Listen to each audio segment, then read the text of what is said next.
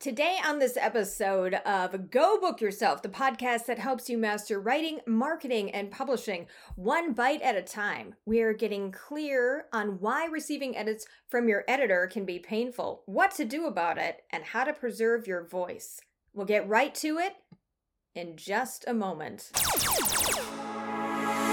Tune in to Go Book Yourself, powered by Helix Interactive, with your book coach and publishing expert, Hillary Jastrom. Our subject today is going to go very well with the last podcast that we talked about, which was how to let go. Today we're talking about how to take critique, which is a little bit of an overlap from last week, but I'm going to give you some actual pointers to help you take that critique. Only recently, a couple of authors have come forward and shared with me the ways that they handle critique when they get it coming back from either myself or one of the editors on my team. I think it's very fitting that we talk about this, and we're going to do exactly that right after a little plug-ola, pay-ola. One of the reasons that we are on the air is due to Bookmark Publishing House, born from our parent company, J. Hill Creative.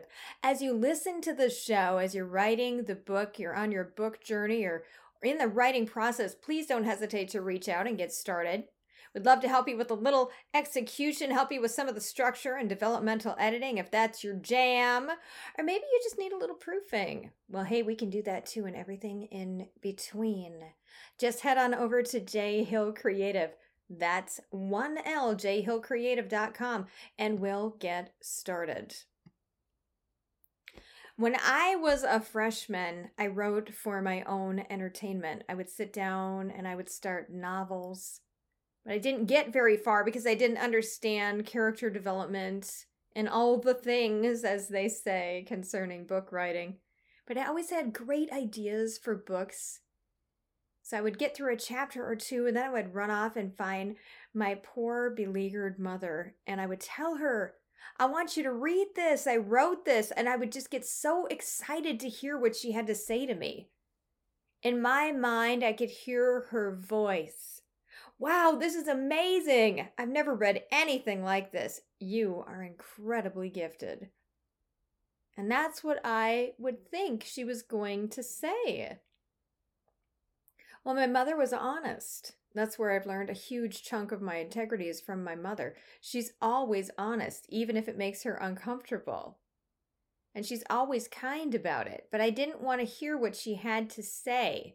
So when she started talking, I got so angry. I thought she was just tearing my book apart, even though she wasn't. And I'm older now, so I can look back and think, no, she wasn't tearing it apart. She was sharing her observations and trying to help me make the story better.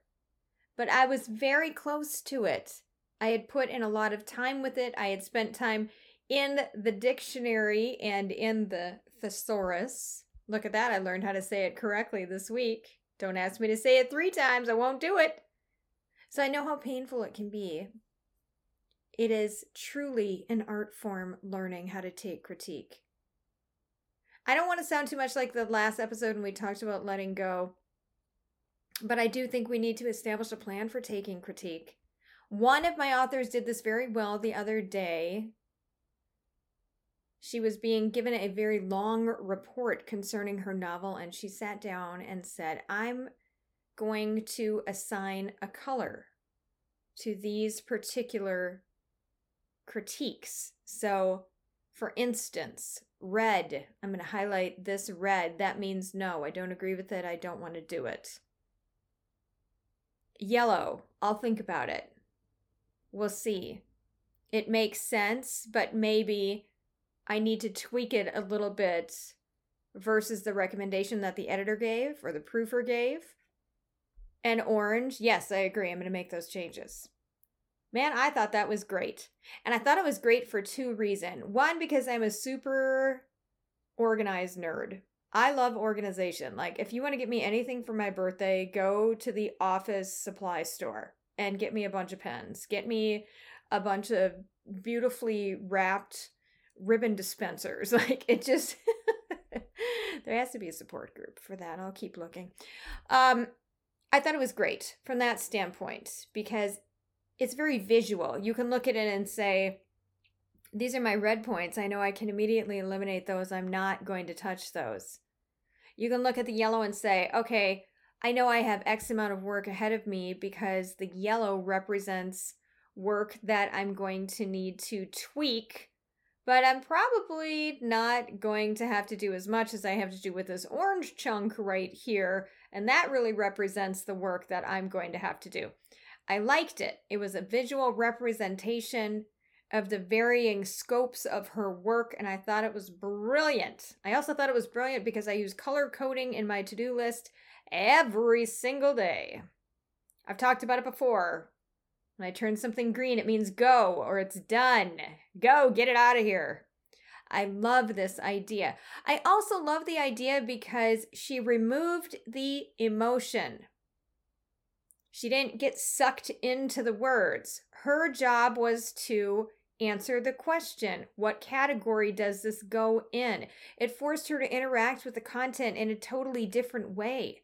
So she could focus on the relevancy while she removed herself from the heavy and weighty emotions of what this type of feedback might make her feel like. I also love this story because she's a teacher.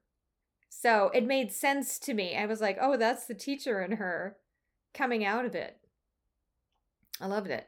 I don't want to belabor the emotional aspect of this because I want us to pull away from that a little bit. Any person, Mary Higgins Clark has churned out, I don't even know how many novels, 50 novels, 25, at least 25, I would say. She is a crime writer, a thriller writer. Mary Higgins Clark, to be prolific, did not take critique and go cry herself to sleep over it. She had to have a plan. She had to know what to do with each piece of it, and it is just like practicing anything. When you first get a handful of critique thrown at you, you're not going to know what to do with it. Where does it go? How do I handle it? Is it even relevant? You will get very, very good at this practice. It's a totally different way to engage with what you've created. So let's build out what we're going to do when we get critique from a book we've been working on that we're very proud of. And somebody gives us this jolting feedback. The first thing that we need to do is be honest. So there's that level of self-awareness that needs to take place as well as a level of coachability. The writers, the authors who strive to reach these deeper levels of coachability, to be curious and hungry and thirsty, they are the ones who are going to improve, like we talked about last week, and that's the name of the game. So here comes that little bit of mindset coaching that needs to go on. There's a little bit of self-mindset coaching. It's a great practice like we talked about. Continue to get sharper and stronger in this area. When I get critique, even if I get messaging coming back, somebody's going to give me bad news and I'm just kind of dreading it, like, oh, here it comes. I approach it from the perspective of what I'm about to read or receive is not going to kill me. I am the queen of catastrophizing. It was taught to me in a formative age by me. Thank you very much, self. But in catastrophizing, I also learned what makes me feel better is to go to that worst case scenario. Because 99% of the time, I'm not going to receive that. So I don't think you need to be a fatalist and think these awful things, but you can prepare yourself mentally by going to this place. Here comes the critique. Here's the email coming in from my editor. Oh man, this might not be good. All right, I'm going to go to the worst case scenario in my head. I hate it, hate everything about it. I can't use any of it. Is that going to feasibly happen? Probably not. If you're working with an editor, what's going to happen is something that you might already be anticipating. This section is not working as written. It's done. Then you say, okay, well, can I receive that? Can I survive that? Is that okay? Yep. Absolutely. When you get ready to receive something and you feel okay with it, your body language changes. go to that place, get into that place of relaxation. This is going to be okay. It's not going to physically hurt me. Nobody's going to throw a spear at my head. The information is not going to change my success trajectory. It doesn't mean I'm not a good writer. It doesn't mean we're not good storytellers. It's additional information that we're absorbing, and we're deciding what we're going to do with it. So here it comes. It can be a very tricky feeling to walk into our triggers, but we also know that's where our greater power is. Some people almost get themselves into an angry frame of mind. It's like, I'm going to get all roided up. I'm going to just go rage into it. Throw it at me. I'm afraid, so I'm going to go race into it. That's completely fine. Some people also go total Zen garden, namaste. Whatever mind frame you need to get into, the point is to be self-aware. Now, we'll get back into the honesty piece of it. Honestly, if you're sending in a first draft, you are going to get critique back. Period. That should be like just the end of the statement, the end of the paragraph, the end of the world right there. You are, 1,000,000%, not even 100%, okay? Many, many times over. You are going to be getting back feedback. That's what you paid for. Prepare for it mentally. It's not going to kill me. All that means is I have to do work. That's it. We always want to improve and want to learn from people who have been there and who've been doing it for a long time. People who have improved the process, who have shared their experience with us. They know what works and what doesn't work. I can also tell you right now, if you were to work with a traditional publisher and they said, our team of editors has gone through your book and they have these recommendations. If you said, no, I don't want those, forget it. They're going to say, well, I don't know if we have a deal. That's part of it. So you might feel close to people working on your book, but you also have to be ready. And you have to be honest. Honestly, you hired somebody. Are they just going to make up a bunch of crap and like throw it at you if there is not a basis of an honest need for work? No. That is their job. They don't have personal feelings. They're not attacking you. They're honestly saying, I want you to see this. And you need to honestly receive it and say, does my work need work? If somebody doesn't understand it, yes. Yes. You also have to think about the ensemble aspect of it. Any traditional publisher has an ensemble for you. They are working with you. There are multiple editors, for example. And then there's a separate proofer. There's your interior formatter. There's your book designer. There's the person who does the actual manual creation of the book, the account manager, the head of marketing. There's all these people that come into it. You do have to prepare yourself for it. Now, sometimes critique comes in. It's not relevant. It's a stylistic thing.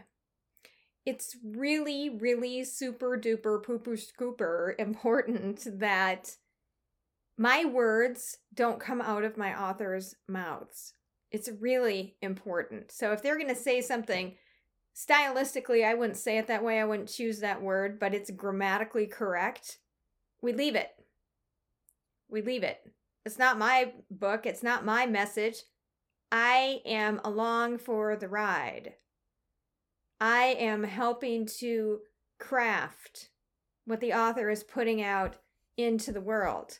So if you get critique back and you think, man, that just does not sound like me, dig in your heels. If it's grammatically correct, and maybe that's the first question that you ask. Okay, great. So you wouldn't say it like this, but is this grammatically correct? Yes, it is. Okay, then I want to keep it the way that it is. Will it have a negative effect on the work or on the reader? No, it won't. Perfect. Question answered. We leave it the way it is. Somebody else's choice might not be your choice. And to that I say, who cares? I also say any editor that you're working with needs to have this as a high criteria. Our job as an editor is to remain non-emotional. It's very difficult to do that sometimes. We get pulled into the story. Oh, this is so great. What if we just did this? What if we did that? Stop. Stop what you're doing. Really important. It doesn't belong to you. It belongs to the author. That's the mindset the editor has to get into. I also think there is merit to receiving critique via the cookie approach. I learned about the cookie approach when I was in college. I took an intermediate painting and drawing class. One of the most fun adventures of my life, and it sparked open a whole other side of expression. But we also learned how to give professional critique. We had to take turns and stand up there with our piece of art. And then the students were coached on how to give professional critique, and we used the cookie method. And it's, I'm going to give you something positive because I really like this about your work. And you had to be specific. It can't be like, I like the color green. You had to say, I like the composition. You did a great job shadowing that particular piece. It really made it pop. It made it much more realistic. Then came the middle of the cookie. So we're thinking about this like an Oreo. The middle of the cookie might be something like, if you used a different shade of gray in this area, I think it might bring a little bit more dimension.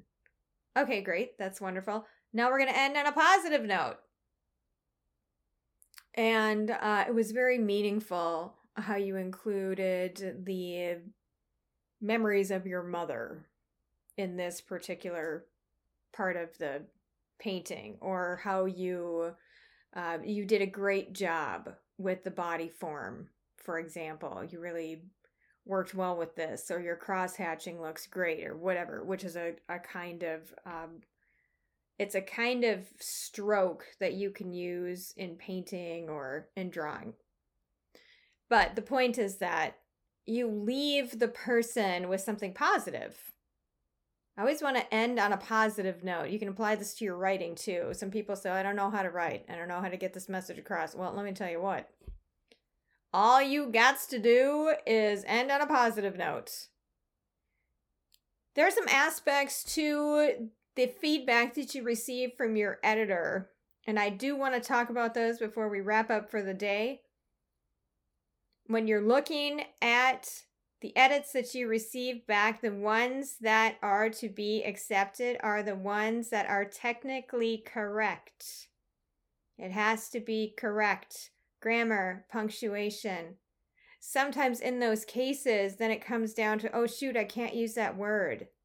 No, you can't in that situation, because you want to put your best foot forward. You don't want anybody reading your book to think, oh man, that person, I know that's not right. That just undermines the rest of the book.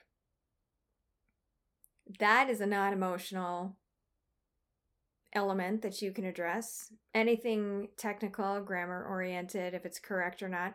From the style guide is different from a stylistic opinion that somebody is reading about. The style guide says things like, if you're using the Chicago Manual of Style, then you need to put a period after, or I'm sorry, you need to put a space after an ellipses. Thoughts that are expressed need to be italicized. Those are things that we don't even talk about. We just say, okay, here's the criteria. We're going to check the box on that. So you don't have to spend a lot of time on that piece. The second piece, it's stylistic, but grammatically correct. That's at your discretion as the author as to whether you take the critique or not. How do you feel about it? Bring in that honest element. Is there an easier way to write it? Is there a tighter way to write it? When we say tighter, it means, are there any unnecessary words that can be eliminated from the sentence? Is there a cleaner way to write it or a quicker way to get the thought across? Don't be afraid to say this doesn't sound like me.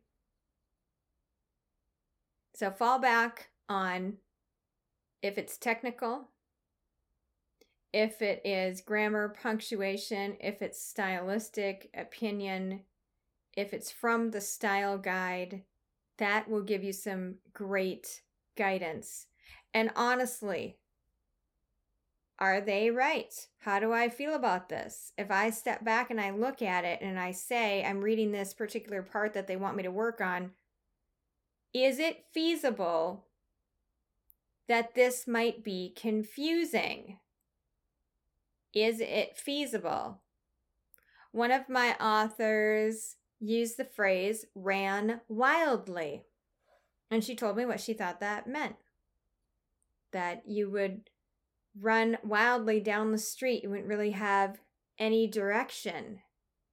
This is why LY can sometimes be a little bit of a bugaboo. But that can be interpreted in different ways from different people. Running wildly. We have to get very specific. She ran with her arms flailing in no particular direction. She ran in a zigzag pattern down the street with her arms flailing. It's things like that we have to go, okay, well, I could see, this is the point of it. Take the emotionality of trying out of it. Take the emotionality out of it when you're trying to sort through what you need to change and what you don't need to change. Hopefully you found some meaning in this. That's the whole point of the podcast. And I want you to know if there's anything you'd ever like me to cover in terms of writing, editing, book editing, or any other kind of writing, because it all comes down to writing in your book, even writing a blog. I know many people who have used blogs in their books and repurposed them, including me. I will always happily consider suggestions. I like to keep it on the angle of moving you towards the creation of your book, but I'm always happy to take suggestions. And after all this, I want to thank you so much for listening today. Now isn't it time to go book yourself? Until next time, authors, write on.